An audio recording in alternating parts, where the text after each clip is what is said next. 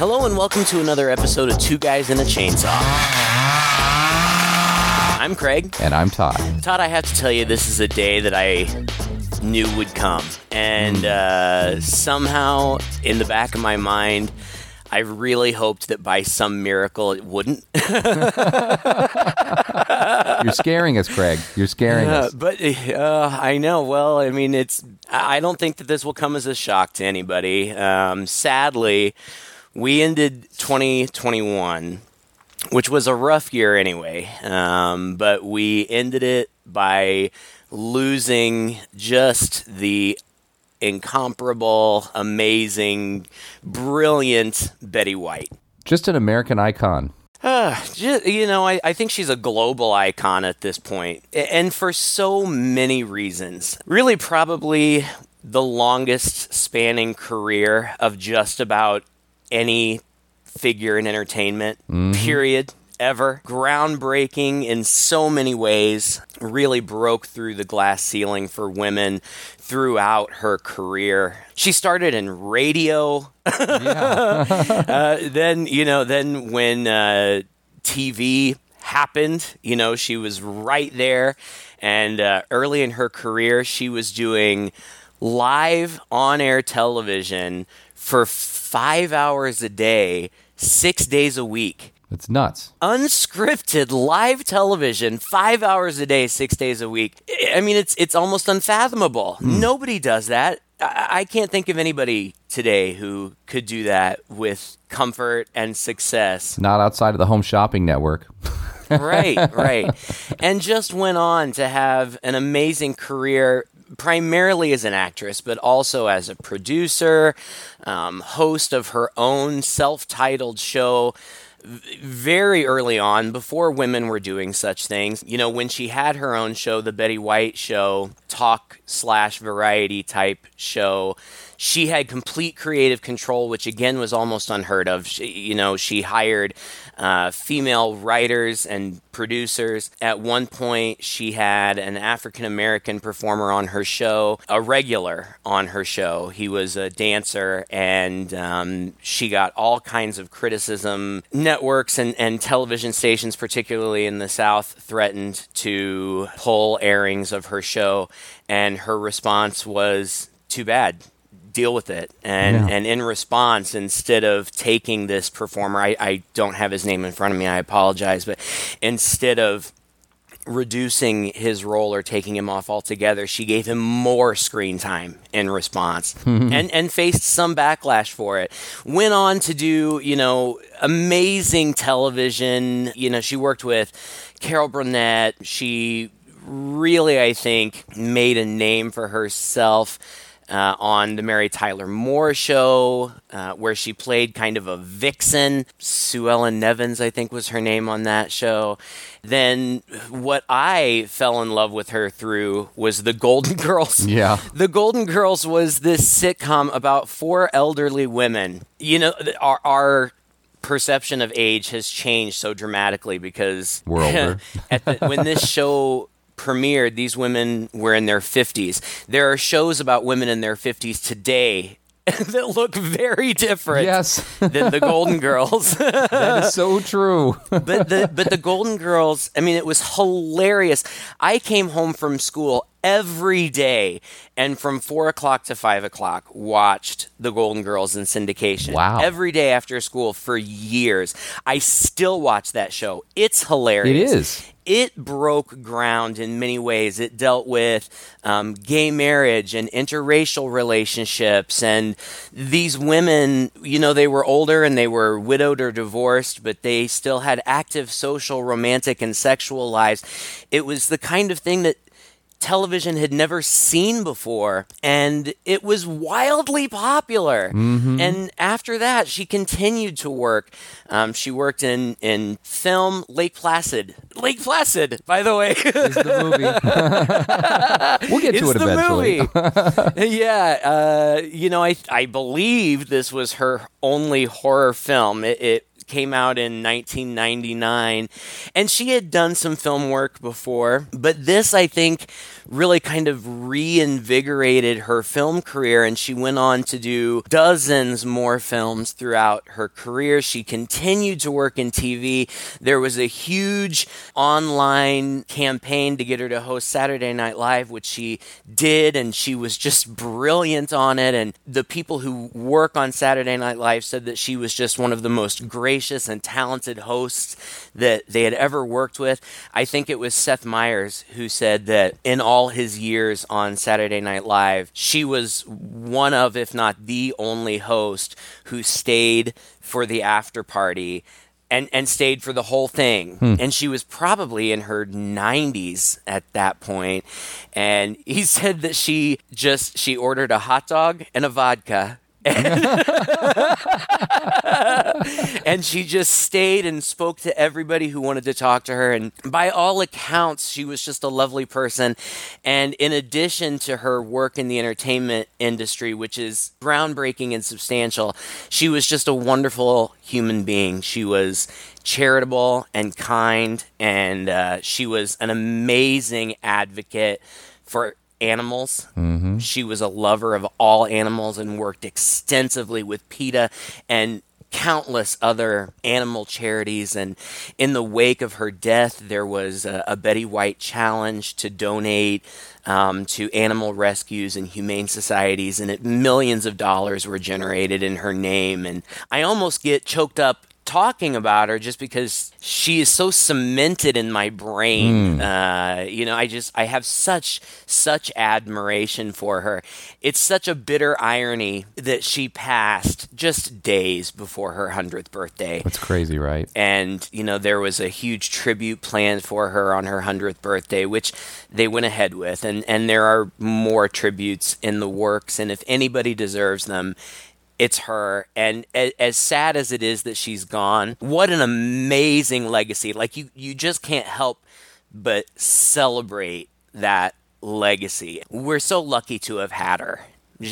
I could go on all day. I mean, I don't think any of this is hyperbole, really. I mean, no. We tend to pile on, and look at all just the good things about people when they pass, especially famous people that touch us in some way. But she's pretty unique.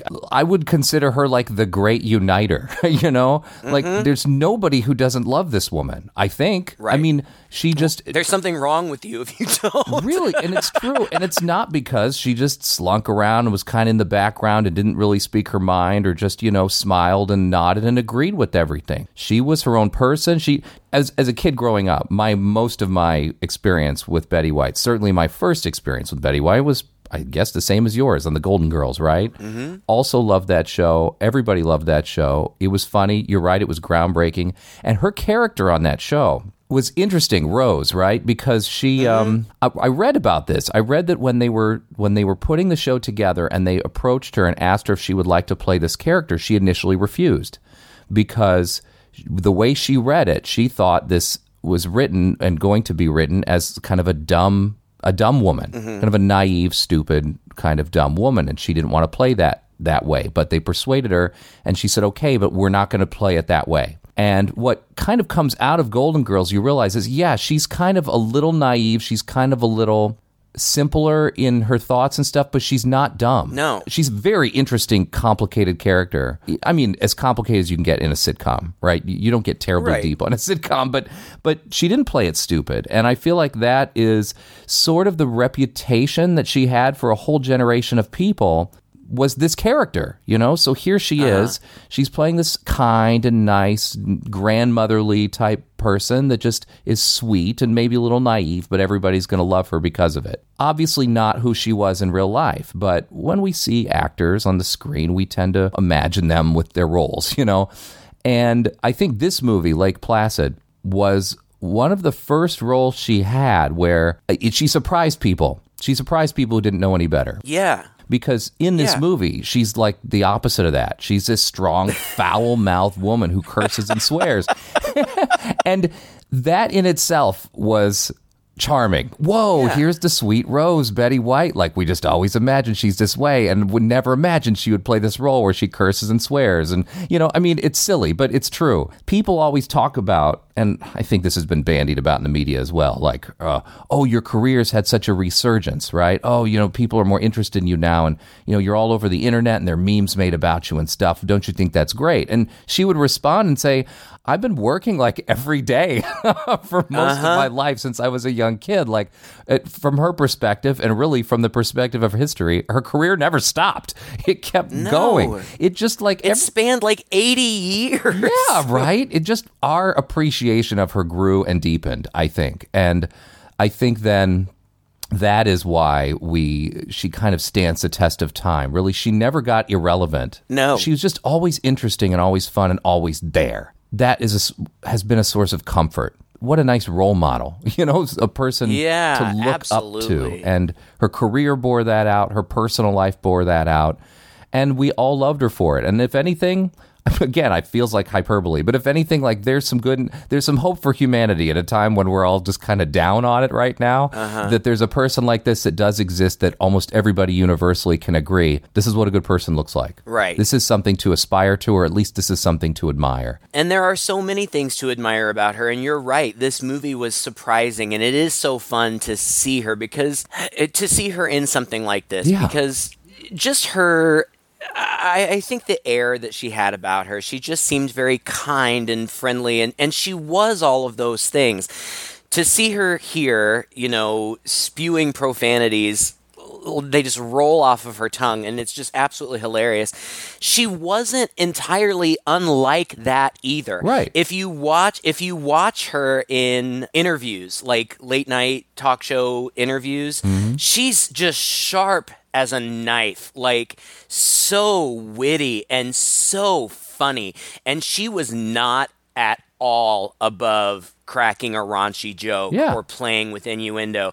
And if you see behind the scenes footage of her from The Golden Girls or Hot in Cleveland, there are great like behind the scene stuff that you can see about Hot in Cleveland outtakes on YouTube and stuff. And she did. I mean, she could she could cuss it up with the best of them, and did. But again, that's just something that's endearing. Yeah. It makes her feel real and and human. She's not just a front. She's not just a character. She's a real person. Mm-hmm. Someone you can relate to, someone that feels approachable. One of the other things that I love about her, and I mean, it has really nothing to do with her career, but her love for her husband. She was married 3 times. Her first marriage was very short-lived, less than a year, I think, and her second marriage was brief as well, a couple of years. But then, through her extensive work in game shows, she met who would become her third husband, Alan Ludden, and they just had such a wonderful love story. He pursued her relentlessly, and she was reluctant. I'm saying this from memory, so I apologize if there are any incorrect things that I'm saying here, but I think that she was a little reluctant because he was something of a ladies' man, and she knew that. Also, they lived on opposite coasts, and neither of them wanted to relocate, so though he was pursuing her relentlessly, she held off for a very long time. But eventually he broke her down and they were married, and it was just this wonderful, they were married for decades. He died, I think, in the late 80s. And she never remarried, and said that she was never interested in pursuing romantic relationships after the death of her husband. He was the love of her life. And she talked about how, as she was approaching 100 years of life, she said that she loved life and that she would embrace life for as long as she could, but there was also always a part of her who was looking forward to being reunited with her husband. So when she passed, her assistant, who was very, very close to her, said that we can take comfort in the fact that she's reunited with the love of her life, which is just you need some heartwarming content in your life every once in a while. Right. Especially on a horror podcast. Right. And we will will talk about this movie because it's a good movie and I want to talk about it. It's a good thing it's short because, man. We're a quarter deep into our podcast time. I know. But it's okay because this is our, if you hadn't noticed it, Betty White tribute episode. Yeah. Well, the thing you can't deny, really, I think about this movie is, yes, she did have a long career. It spanned a lot of things. And so she never became irrelevant or off the scene and then suddenly popped in. Right. But she did kind of, for example, this movie, this was not an indie film, right? This is a big budget. Mainstream film, lots of stars, heavily promoted, released into a very interesting year for movies. But she was playing a character in here that most of us had never seen before. Right. And so it drew a lot of attention to her, and I think it was a joke for a lot of us. Like, even if maybe you didn't like this movie, you'd be like, but you wouldn't believe this. Betty White is cursing up a storm in it, right?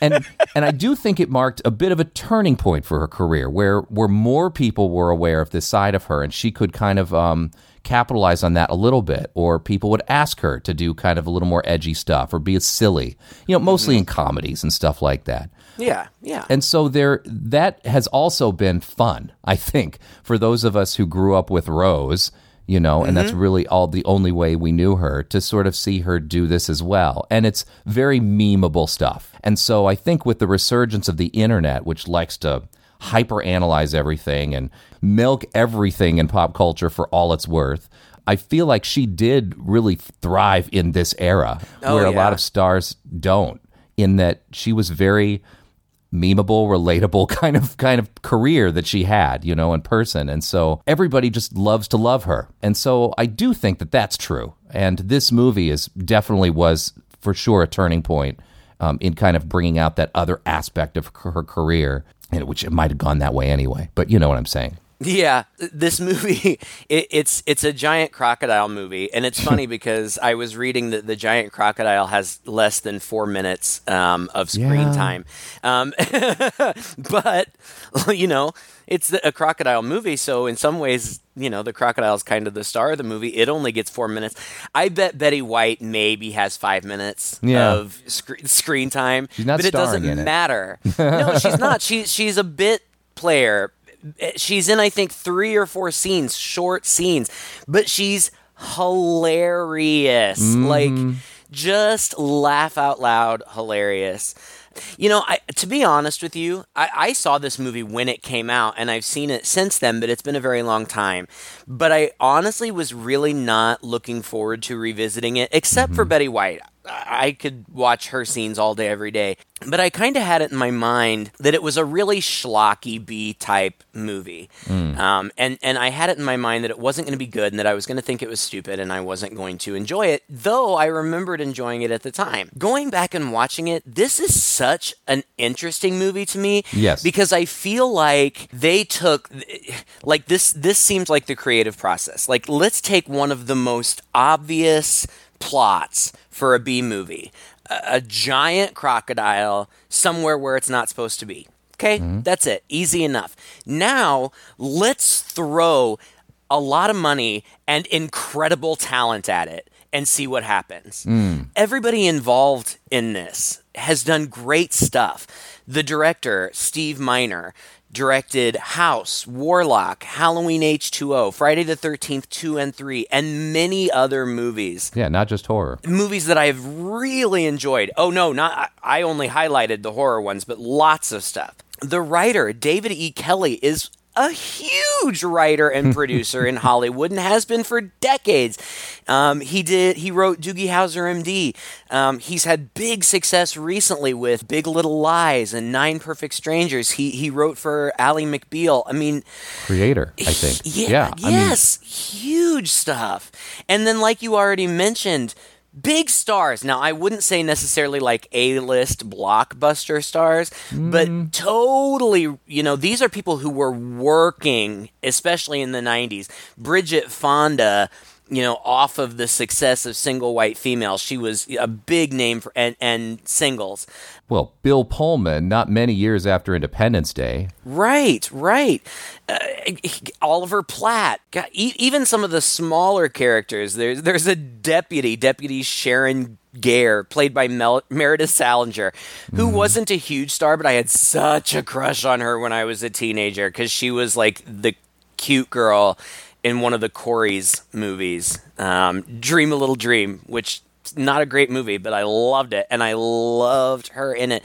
Brendan Gleeson, who's you might know him as, was it Mad-Eye Moody in the Harry Potter movies more recently, but he's been in a billion things. Right. And Betty White. And so what you end up with is a pretty typical B monster movie, but it's well shot. I mean, it's really pretty to look at. Mm-hmm. It's well acted. If I had any complaint, and it's really not a complaint, but it's something that I feel like I need to at least mention, the movie is super witty. Yeah, it's annoyingly witty at times. Every line is a zinger. Yeah, exactly. It is, and you know how I think the reason you bring it up is at times like that goes a little too far, right? You're just groaning and laughing, and it takes you out of it a little bit. Like you're watching a Hollywood movie, right? I mean, the lines are funny. There are great quotable lines. Oh yes, but it's every line. Like, just every character is so witty and sharp and just so ready with a clever comeback at every turn. It's a little unrealistic, but whatever. I mean, I think, I don't remember if it was the writer or the director, one of them worked on Dawson's Creek, and that was a big criticism of Dawson's Creek, too, that those kids were far too sophisticated in the way that they talked and far too witty. And I see that here, but whatever. I mean, it's funny. It is a funny movie. And something that shocked me this time around, and reading about it, because I had never read about it before, there is some creature work done by Stan Winston. I mean, seriously, could you have gotten more talented people to work on this movie? It's true. But there's also a lot of CGI, which I had forgotten. And it's good. It looks better than a lot of the CGI today. What? Yeah. It's crazy. Like, it looks real most of the time. They did a great job with the CGI. And at this time of the I mean, a lot of CGI looked like crap around this time, around this era. So it's true. Well, The Mummy came out the same year. Oh, God, man. So much came out this year. Yeah. This was the year of The Matrix and Fight Club and The Mummy and all this stuff. So it's kind of crazy what this movie was up against. But also, it kind of came in the wake of a bunch of movies that were similar to it. As I recall, like Anaconda, Deep Blue Sea, The Relic. This movie, I think, were all around the same time, where we were getting a little bit of these like monster movies. Were kind of Godzilla, that really crappy Godzilla. Yeah, I think came out this year or maybe the year before it. At the same time, I feel like this movie tonally is odd because you don't typically expect to see. It's gory. First of all, it's pretty gory, especially for a big budget Hollywood movie with all these stars in it. And at times it feels like a comedy because they're clever, witty things being said a lot. But then at times it feels like a straight-out horror movie and bloody and gory. And at other times it seems like an environmental tale or something. I mean, it just bounces back and forth so much between, sometimes in the same scene, between serious and comedy and adventure story and horror. I'm not saying there's anything wrong with that. I mean, it makes it an interesting film, but it might have worked against it a little bit. It's just different from a lot of the other similar movies of that era, maybe with the exception of The Relic. I felt like it was trying to appeal to a lot of different audiences, and maybe it lost a few people along the way, because I don't think it was well reviewed at the time. Lukewarm, it did okay at the box office, but, I don't think it was, like you said, my memory of this film, and I did see it before, was that it was schlocky and silly, and I didn't have much memory of it. I thought that it was pretty not memorable.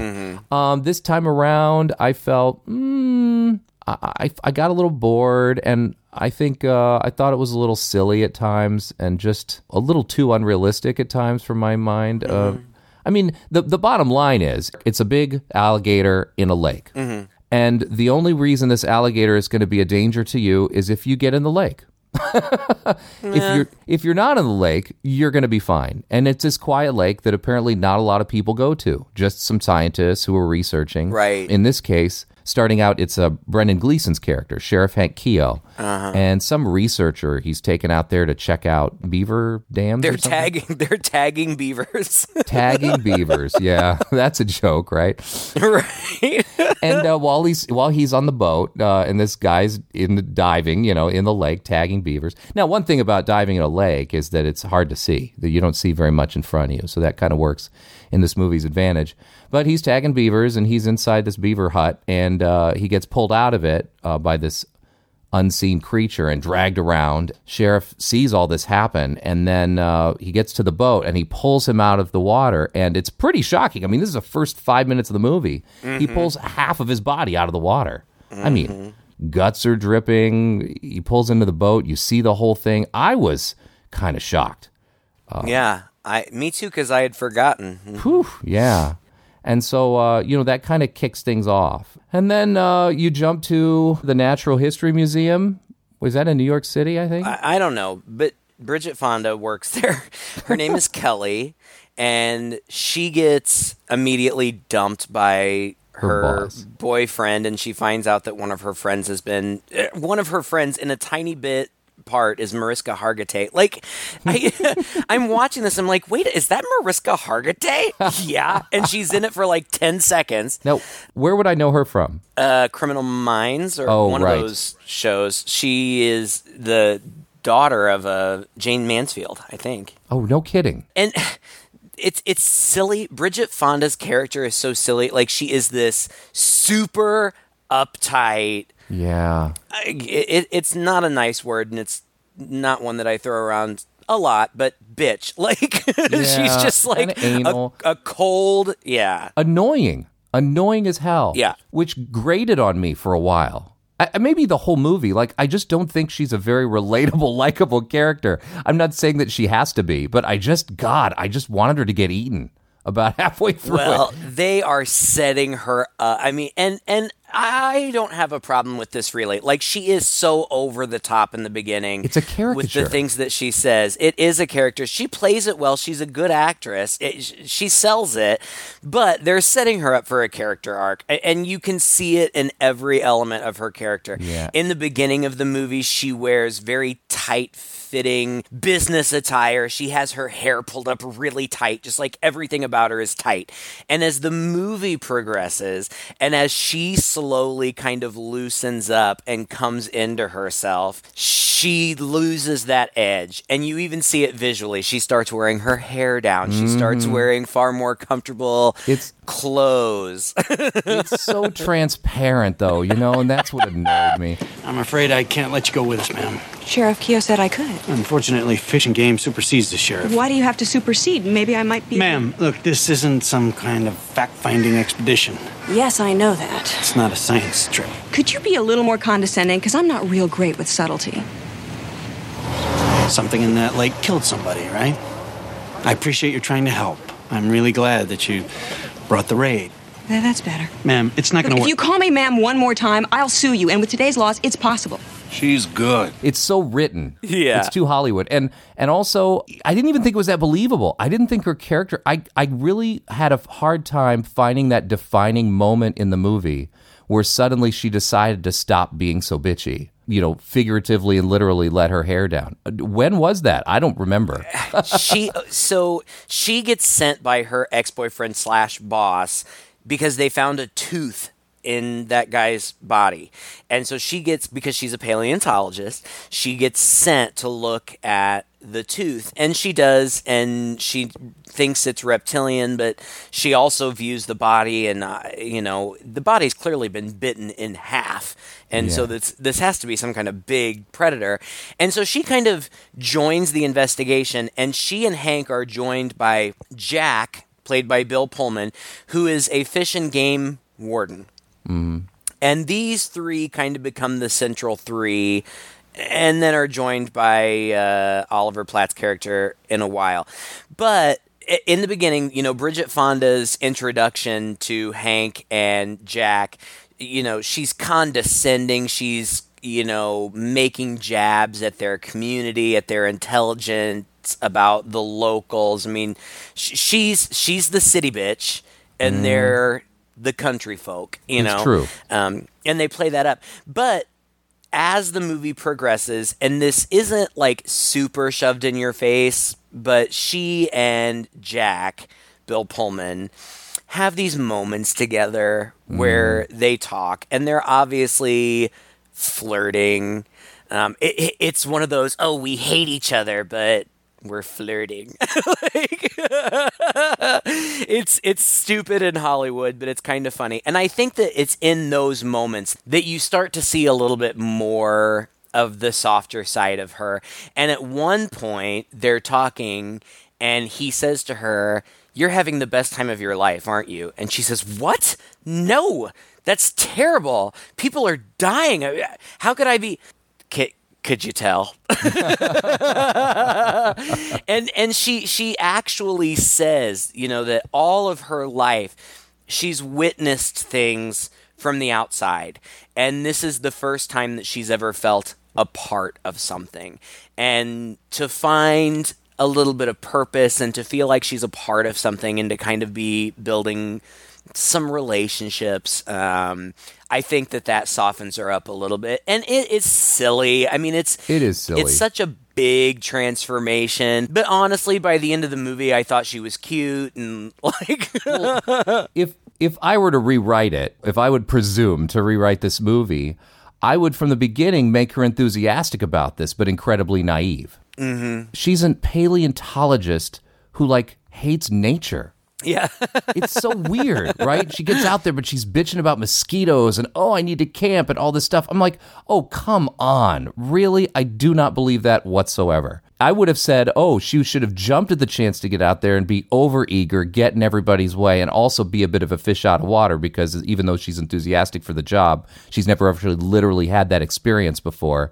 You know, that's, I think, how I would have played it. Would have been a little more believable than what we ended up with, which I just thought was silly. You know? That's true, but that role is already filled by Oliver Platt. Oliver Platt plays this guy named Hector Sire. Mm-hmm. He is the one out of nowhere. who is. He comes out of nowhere. She knows who he is randomly because he's done some stuff with her museum or something. And he's this eccentric millionaire who's fascinated with crocodiles because he's a mythology professor. And she explains at some point that he thinks that crocodiles are like divine, like gods. And of course the country boys, you know, roll their eyes and thinks that's silly. And she's like, I know, it seems silly, but really historically, you know, all of these different cultures from places in Asia to other parts of the world have in some capacity worshipped crocodiles or other large reptiles. She says that at some point, and I have no idea if this is true, but historically crocodiles have been worshipped more than Jesus Christ. Mm. Now, I have no idea if that's true, but I do know that what she's saying about other cultures viewing these creatures as divine creatures, that is true. Mm. So he's the one who's overly enthusiastic, who is reckless in his pursuit. So I don't know. He's like super silly too, though. I mean, first of all, God. I don't know where he heard about this. Where did he hear about this? Do we ever get an explanation of why he suddenly swoops in on an airplane, lands in the middle of this lake, and then inserts himself into this situation? No. He just found out about it somehow. And before anybody says crocodile, like, that's how they figure out that that's what it is, because he shows up, and she's like, wait a second, he's super into crocodiles. Good thing he's into crocodiles, right? He's like part Steve Irwin, part Indiana Jones, you know, part MacGyver, part wise-ass. It's so over the top. It is. It was kind of silly. Again, it just felt really scripted and really annoying. But as annoying as he is, and he is super annoying because he's super, super witty and very condescending. And they put up with him for way too long. Well, he and Sheriff Hank are set up as foils, and they're constantly taking jabs at one another and finding themselves in conflict. It's kind of cute. Like at the end, it kind of seems like they've developed kind of a love-hate kind of relationship. Like, well, he does know what he's talking about, so we're going to kind of let Right. him hear anyway. And then, he's saved our ass a couple times. So. Right, exactly. And I don't hate that. It's kind of cute and sweet. But, I mean, the whole movie really just comes down to they're looking for this crocodile. There are a couple of jokes that I just really want to highlight because they kill me every time. The first time that Kelly, Hank, and Jack go out on the lake together, they see something weird in the water and they pull up alongside it, and Hank pulls it up and it's like an elk head, and he swings it over and drops it in the boat right at Kelly's feet, and she screams and slaps him. And he's like, "What are you doing?" And she's like, "You threw it at me." He's like, "I just put it down." And she's like, "No, you threw it at me." And she slaps him again. Oh, so funny. And then later, they are on another scouting expedition when a deputy's head, the crocodile jumps out of the water and just bites this guy's head off. And later they're walking around in the forest and she steps on a stick which launches this deputy's head at her. And I just died. She's like, Just try keep breathing. I know. I am being very calm. I am composed. This is the second time I've been hit with a severed head, and it upsets me. oh, just please. I don't know. I don't even know if other people will find that as funny as I did, but Oh, it's funny. she's just so high strung. It's hilarious. I think actually Jack and Hank's character in this movie are pretty real. I felt like they were the two most real characters in this movie. They seem like just two guys who are got to do a job. Yeah, This is they're what the they have straight men. to do. And I liked their dynamic from the very beginning. I liked the way they played it. It wasn't crazy. It wasn't over the top. It wasn't ultra heroic or anything like that. They just seem like the guys who would be in my town who have these jobs, you know? And they're just doing their job. And they are. And they're just sort of tolerating all these crazy people who are jumping in here, who are more or less getting in the way of them doing their job. And so, like, the other kind of ridiculous thing about it is, why do they continue to tolerate it for so long when they have the authority to just boot these people out? You know? Well, they even talk about it. I mean, it's both of them hate Hector, but Kelly keeps saying, "Look, he knows what he's doing. He's setting traps for us." And Yeah, I mean, he's a great trapper. He knows how to find them. Like, yes, he's eccentric and crazy, but he's got all this high-tech equipment that they can use. So, as annoying as he is of some use to them. yeah, I would say so. He's like the most used to them. I mean, they're pretty Right. freaking lucky he randomly landed there because he's got everything. Oh, absolutely. Well, he's got the stuff and he's got the knowledge. Knowledge, yeah. But before he even shows up, they're not really worried about it. They want to keep it really quiet. But the reason that they're not panicked immediately is because this lake is apparently so remote that nobody lives on it, and really nobody does anything on it. There's just this one old couple that lives on it. And so the main three folks, go to visit this couple, and when they get there, it's Betty White, and her name is Mrs. Dolores Bickerman. And she says her husband died. Oh, my husband passed away. It's been almost 2 years now. My department doesn't have any record of that, Mrs. Bickerman. Well, I'm sorry. Incomplete records haunt me so. In just such a good. sarcastic way. yeah. He was very sick, and he refused to go to a doctor.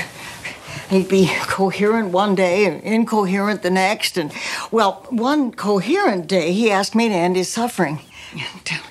He kept insisting, and then, well, finally, I just gave in. And I hit him on the head with a skillet, and then buried him under the bulkhead. Well, dig him up if you don't believe me, Sherlock. Oh, just everything she says is hilarious, and it's only because of her delivery. I suppose another performer could have played the role and it would have been funny, but it's just such a hilarious juxtaposition to what we expected of her at the time.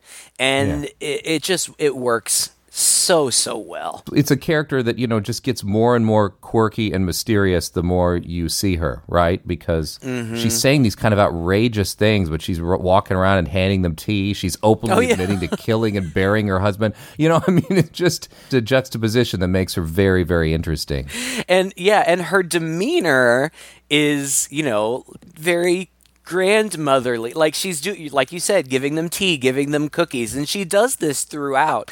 But later, as she gets more irritated, the things that come out of her mouth are it's just so unexpected that it just lands so funny. But then Hector shows up, and the four now, Kelly, Hector, Jack, and Hank, go out on canoes. One of their boats gets flipped by something underneath them, and Kelly and Hank end up in the water. And there are several of these scenes where something like that happens, and then there's really no payoff. Yeah, nobody dies. No, it didn't really bother me. I still found it suspenseful, and I didn't need an attack every 5 minutes. Like, they're figuring out, obviously there's something big in the water. Deputy Sharon, Meredith Salinger, finds a toe, and Hector holds it up to Hank and says, "Is this the man who was killed? He seemed taller." That was so funny, okay? That was hilarious. There's that joke. There's another joke because they start to, once they realize there is a crocodile, they wonder where it came from. And I don't remember who, maybe Hector says some asshole in Asia must have flushed it down the toilet. There are a couple of gags that are direct nods to the film Alligator, which we've done. Mm-hmm. And this is really not all that unlike. It's just bigger budget. Bigger budget. And it happens, in Alligator, I feel like the stakes were higher simply because that thing was going through and terrorizing people in town. Also, kind of unrealistically, suddenly shows up at a garden party, suddenly shows up in an alley in downtown. But yeah, that was a little different. I thought the stakes were higher there.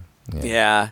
But Hector throws a big party at the campsite because crocodiles are attracted to noise, and he's dancing with that deputy that I've mentioned, and he says, "Law enforcement is very dangerous work, isn't it? And you have such big, wonderful boobs." And he gets away with saying this stuff. Like, she laughs like it's funny. Like, he's just that eccentric. And I actually think she's kind of into him. Oh, she's definitely into him. Again, improbably so, but yes. It's cute. But eventually, they dive in the water. They realize it's a croc. The big reveal is when Hector and Hank get into a fight, and Hank chases Hector, and the rest of the main characters follow the pursuit, and they end up near the shore of the lake when suddenly an enormous bear appears and is like standing and roaring and threatening to attack, and the crocodile leaps out of the water and grabs the bear and drags it into the lake. All CGI, looks totally real. Looks fantastic. Yeah. And that's when they know. It really looks good. It's hard to believe they did a mix of animatronic and CGI because you can hardly tell one from the other. Yep. It's seamless.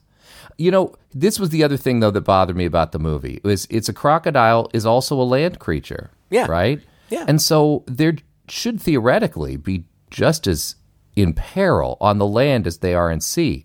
They are camped like 6 feet away from the edge of the lake. Platt's putting some traps around and stuff like that, but it's just like whenever they're attacked in the lake, it's like, oh, they get out of the lake, and then they're out of the lake, and now everything's fine again, and they can just kind of stand around and talk and regroup and do their thing and sleep some more and wake up. I didn't feel this impending sense like, oh my God, like there's this danger that, they could at any moment just sort of walk away and then nobody'd really have to worry about it, Well, right. They talk about it, but not until the very end is there really any kind of confrontation on land. Hector explains that crocodiles are more dangerous on land. That underwater they don't see as well. I mean, they can still get you, but my God, this thing tacks like underwater all the time. right. At this point, they just happen to randomly be near Betty White's house, and they see her lead a cow to the shore, and the croc is just waiting in the water with its head above water, its jaws wide open, and it eats the cow. And they go and they talk to her, and she confesses that she's been feeding it for like 6 years. And Hank says something to her like, so your husband, you didn't happen to lead him down to the water, did you? And she looks at him and says, If I had a dick, this is where I'd tell you to suck it. I could watch that line on a loop for hours. Like, just Betty White saying that. She's so serious. She's so angry, and just she's just little old sweet Betty White. Just my God. And then she calls him Officer Fuckmeat. Too hilarious. Well, didn't it beg the question, though? Weren't you kind of wondering how many cows does she have and how often does she need to feed it? Oh, definitely. Definitely. This is one, I mean, it's a big crocodile, but even for a big animal, it is one hungry animal. Oh, I mean, right. It just ate a bear like a minute before. The next day goes and eats a cow. Like, when's this thing going to go away for a while? Hector goes swimming with it, because that's what he does. He swims with these crocodiles, but it comes up right behind him. And I would guess that this was the animatronic, and it was big, and it looked really good. And I guess they said, it just... They designed it using hydraulics, and they sealed it really tight so that the water wouldn't corrupt it in any way. And I guess it just worked. It was kind of the opposite of Bruce from Jaws that they just had such problems with. Like, this thing just worked. It even could like swim on its own. Yeah. They didn't have it doing that very often because it was really slow. They would pull it along with a boat, but it could. It could articulate its movement in such a way that it could actually propel itself forward. But he swims with it, and he comes eye to eye with it, and he says, this one's different. It's not like any of the others that I've ever seen. And he barely escapes. The crocodile attacks his helicopter, which again does not look bad. Mm-hmm. But this is where it kind of culminates. What are we going to do? And Hector says to Kelly, we can't let them kill it. And so Hector and Kelly try to convince Hank and Jack that they can't kill it. They've got to try to trap it. U.S. wildlife is coming, but Hector says it's too big. They won't even try. They'll just kill it. Everything he says makes sense. He's like, it's a miracle. There's no explanation for why it should be here. It's 150 years old. It may have crossed an ocean to get here. How can we destroy something like that? We've at least got to try. He lays out a plan. We'll lure it to the land. I've got a net that's not strong enough to hold it, but strong enough to hold it long enough for the drugs to kick in. We can trank it, and the drugs will kick in. And he's like, I know like an oil truck or something that can house it for the time being until we find out where to put it. And they convince the very, very reluctant Hank and Jack to try this plan. And that's what they do. And so they commandeer one of Betty White's cows. Put it in a sling. They go fishing with a cow. Hoist it up in a helicopter. It's so silly. It's silly and like, honestly, I was when they start dipping it in the water, I was like, oh, that poor cow. I know. I thought the same thing. There's like a PETA thing at the end that says no animals were harmed, but I'll bet that cow was a little pissed. Yeah. I don't know. I don't know if they actually dipped it in the water. I do know that they did hoist a cow up on a crane. Oh, that's definitely a real cow. I mean, they weren't like real. bothering to CGI this cow, right? It looks real. Poor cow. And it takes a long time. The cow gets tired. I mean, it starts in daylight, and then we cut to nighttime. It ends at night. And she, the cow gets tired. It's not really moving around. Bridget Fonda says she looks like a giant tea bag. But then the crocodile does start coming. they have a big showdown. Hector with the cow leads it to the shore. Something goes wrong and he loses control of the helicopter, drops the poor cow in the lake. They make a point of showing you that the cow is okay later. Like it just walks across the screen. The helicopter crashes into the lake. The croc comes on shore for a little bit, and Bill Pullman's able to get a shot into its belly, a dart. But that doesn't take it down immediately, and it knocks Bridget Fonda into the water. And there's actually a really good underwater scene where she's swimming away from it. This is the second. There was an underwater scene in the very beginning, too, and they did a really good job with it. Now, lakes are very murky, so I don't know how they filmed this, because I would love to know. There's great visibility under the water. It could have been in a tank, in Hollywood or something. They just murked up the water a bit. But, you and I are both fans of underwater photography, and I thought this movie did a fantastic job of underwater photography. And the crocodile chases her.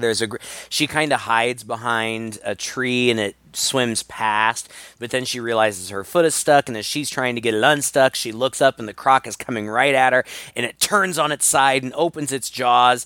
Luckily, she's behind the tree, so that prevents it from getting her, and she gets out and gets to the helicopter where Hector still is, and then the crocodile attacks, but it attacks through the helicopter, so they're able to jump off and swim to shore, and the crocodile is trapped in the helicopter. And the law enforcement people, Hank and Jack, want to shoot it, but Hector and Kelly plead with them. They say, look, it's trapped. And then the drugs start to kick in, and it starts to become sedate. Mm-hmm. And so they don't. You think Bill Pullman's going to shoot it, but really what he has grabbed is another tranq gun. Mm-hmm. And so he just shoots it with another tranquilizer, which is very smart. And so you think it's all over. And then a second giant crocodile jumps out of the lake and attacks them. Hank just blows its head off with his giant gun. It's pretty funny. The crocodile did chase them around on land a little bit too. It chased the trucks. That was exciting. Good stuff going on there. Finally, of course, at the last minute, once everything is taken care of, U.S. Wildlife shows up and they take over, dealing with the crocodile or whatever. Hank goes with Hector in the ambulance because, they're friends now. And Kelly and Jack have a moment, and it looks like they're going to just part ways without, acknowledging that they have feelings for one another. But then she breaks the ice and is like, doesn't anybody in Maine ever make a move? And they drive off together, and it's sweet, and they have a little banter. It's cute.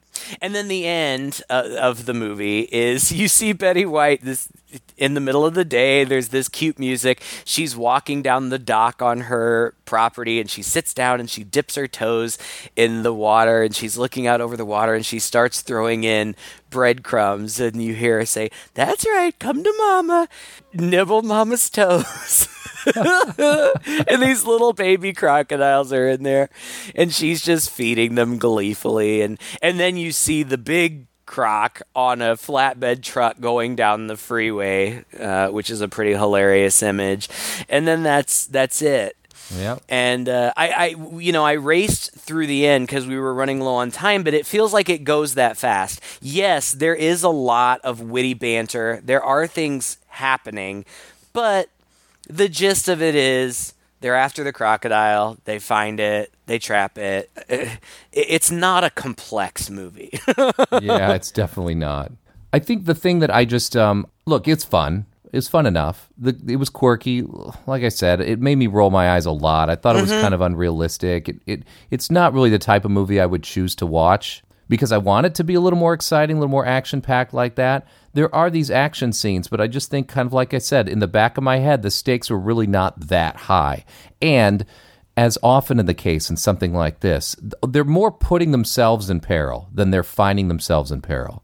There's really not much of a moment where, they're cornered and they're trapped and like the raft in Creepshow 2, right? Like that kind of thing where it's a countdown to death. It's like, oh, we went out on the water looking for this croc, but a couple of us fell in, so now we got to get back out of the water and back to land. which happens 2 or 3 times. And then, I mean, at the end of the day, they can take as much time as they want and pull in as much resources as they want to get this alligator. Because it's not like he's holding anybody hostage. Right. So, I mean, I just kind of was a little bit like, all right. I mean, about halfway through the movie, I just wanted to see the plot unfold and finish. I get it. I'm not dogging it because it had a lot of funny moments and fun things, like we said. The actors are, of course, fantastic actors. The dialogue's witty and funny, and there's some funny moments. Still pretty uneven. You know, at times it was really gory and scary, and other times it was just a bunch of people just being witty to each other, a lot of comedy, and then it ends up... Romantic comedy. Oh, my God. It's so cliche, in almost every way. Almost all these characters, like we said, are stereotypical. So it didn't really bring anything new to the table in that regard. But good effects, fun to see Betty White. That's why we're doing it. And yeah, I was really happy. I never actually seen this from beginning to end. And so most of the times I've seen this, I totally missed her role. I didn't even realize she was in this until you told me. Mm-hmm. So yeah, it was a good watch. It was fun to see. Would I recommend it to somebody else? Not really, unless you want to go in and this is exactly the kind of movie you like. Yes, that exactly. But I would recommend it, but I would recommend it more on the merits of the comedy than the horror. Yeah, for sure. It's a funny movie, and I think that's what they're going for. I think they're going for kind of schlocky. I think that it's perfectly successful as a modern-day B-movie. Something like Mosquito or Alligator or whatever, I can see that. It gives you a giant crocodile. It gives you some scary moments, but it's also intentionally funny. So I think it works. It's not amazing. I don't think it's a great movie, but I do think it's a really well done bad movie. Yeah. I like it. And, again, if nothing else, you know what, folks, if you don't want to watch this movie, I bet money you could find just Betty White's scenes on YouTube. On YouTube. And that is worth your time. I guarantee it. Especially if you're a Betty White fan, as you very much should be. And so, with all sincerity, we do this to pay tribute to and to honor people who we've lost, and this is no different, but really I think that my heart is more in this than any other tribute we've done before. I think that Betty White is deserving of all of the praise that she gets. Her legacy is cemented, I think, in Hollywood and in our hearts with all the respect that I have. Oh, God. I just want to thank her for being a friend.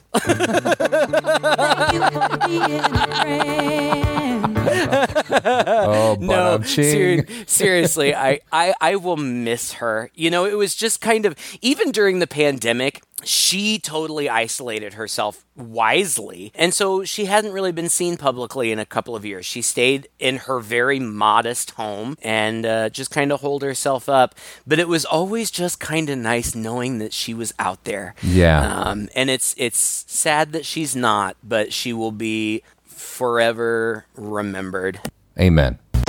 Well, thank you for listening to another episode of Two Guys and a Chainsaw. Of course, if you enjoyed this episode, let us know. If you have any insight into this movie that we missed, we'd love to hear it. If you want to hear our other stuff, all you need to do is Google Two Guys and a Chainsaw podcast, and you'll find us all over the place. Anywhere where you can find streaming podcasts, you'll find us there. We'll be back, but until that time, I'm Craig. And I'm Todd. With Two Guys and a Chainsaw.